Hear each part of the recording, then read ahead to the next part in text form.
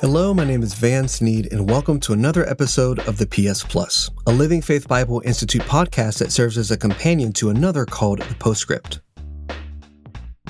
Now, on that podcast, pastor and host Brandon Briscoe each week will speak with other pastors and professors from the Living Faith Bible Institute on a wide array of topics. Here on this podcast, the PS Plus, we'll take a look at some of the topics that are being discussed, and we'll dive in just a little bit deeper.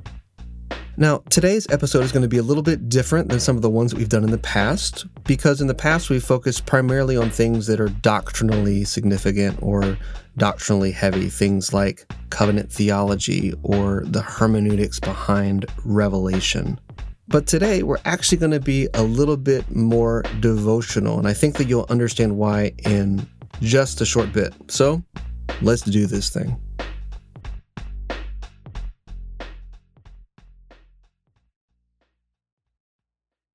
So in episode 98 of the Postscript, Pastor Brandon Briscoe is talking to Jonathan Kindler, who's one of the professors of biblical counseling at the Living Faith Bible Institute, about the subject of fear. And this is a great episode for anyone of any walk of life to listen to, because it's talking about something that we all deal with, which is fear. Everyone deals with fear. And in the episode, they talked about productive methods, productive means by which we can process fear and deal with it biblically.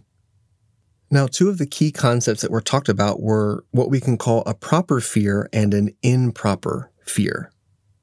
Now, a proper fear would be simply acknowledging who God is. And there are passages all over Scripture, like in Proverbs, that talk about the fear of the Lord is the beginning of knowledge. Whereas an improper fear is something that actually interrupts a proper fear of God. It takes our situation and it elevates it above God's sovereignty.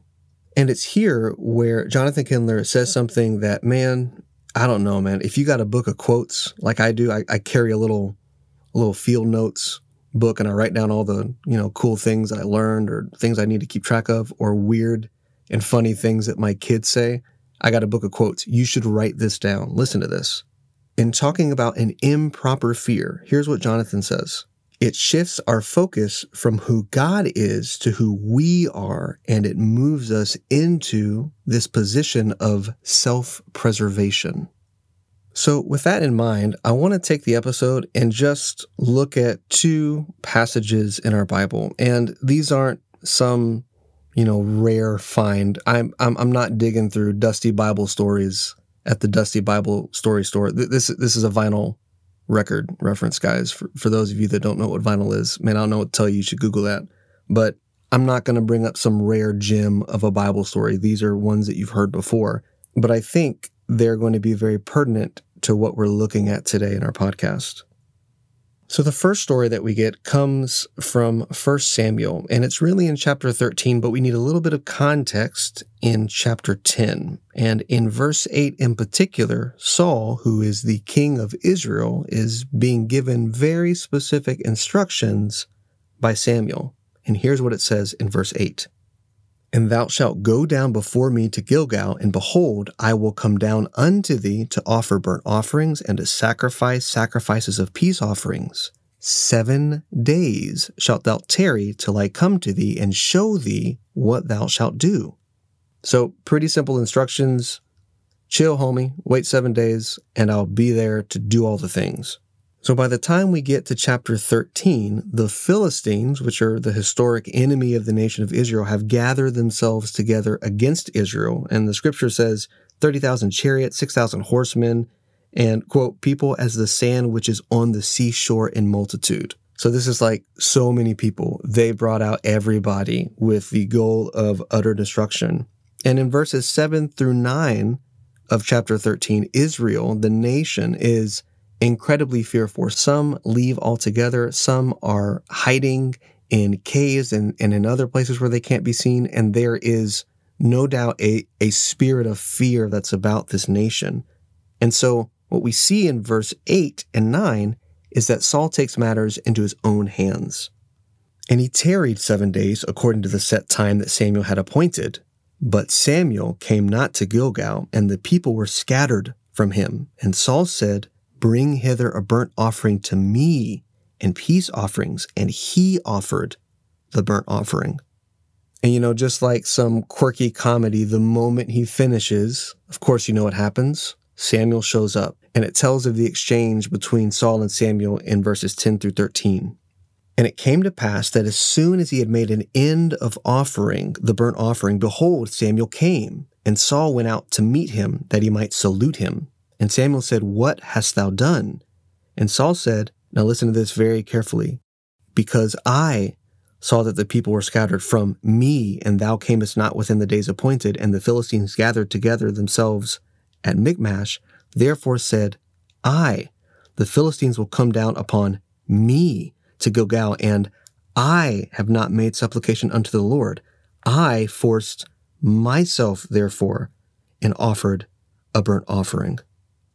And Samuel's response is, as you would expect in verse 13, and Samuel said to Saul, Thou hast done foolishly. Thou hast not kept the commandment of the Lord thy God, which he commanded thee.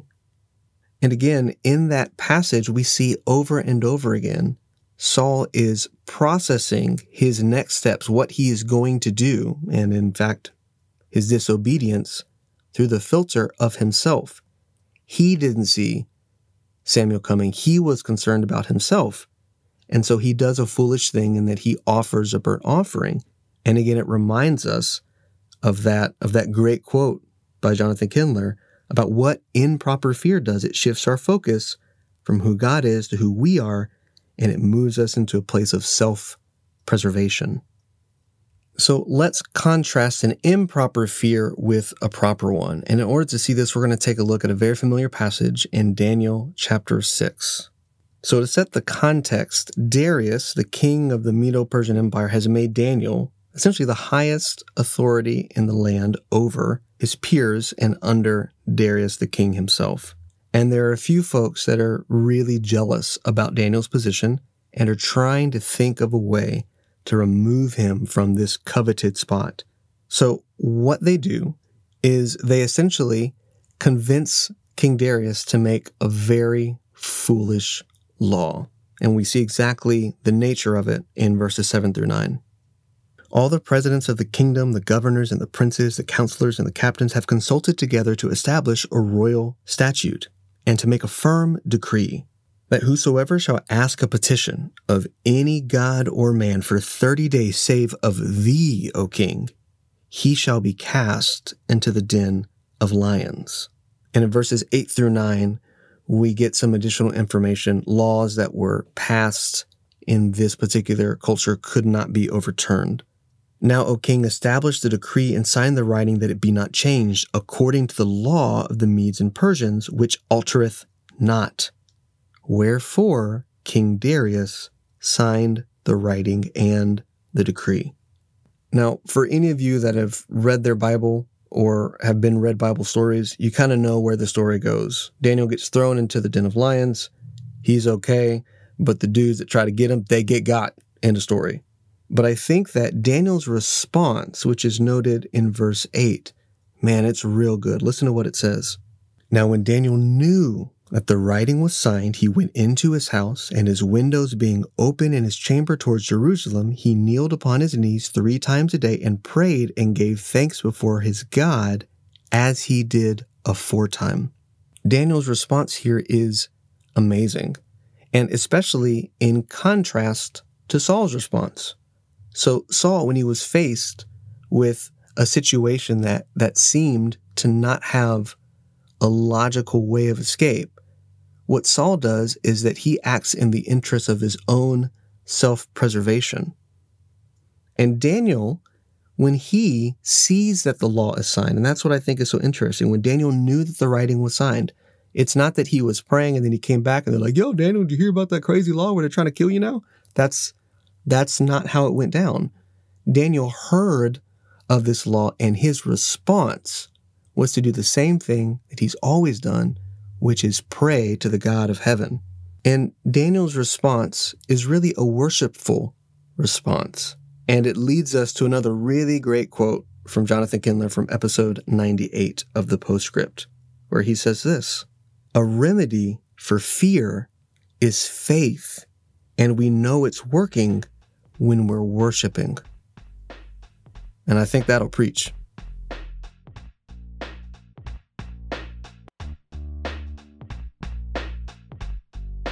So as always, I want to thank you for joining me on another episode of the PS Plus, and thanks for kind of hanging out as we've been doing something more devotional, less, specifically doctrinally focused. I hope that you'll join us next time where, if you come here for Bible Nerd Knowledge, I promise you we'll get back to it. But man, it was just such a good episode. I couldn't help myself. So thanks for listening again, and I hope to talk to you next time. Take care.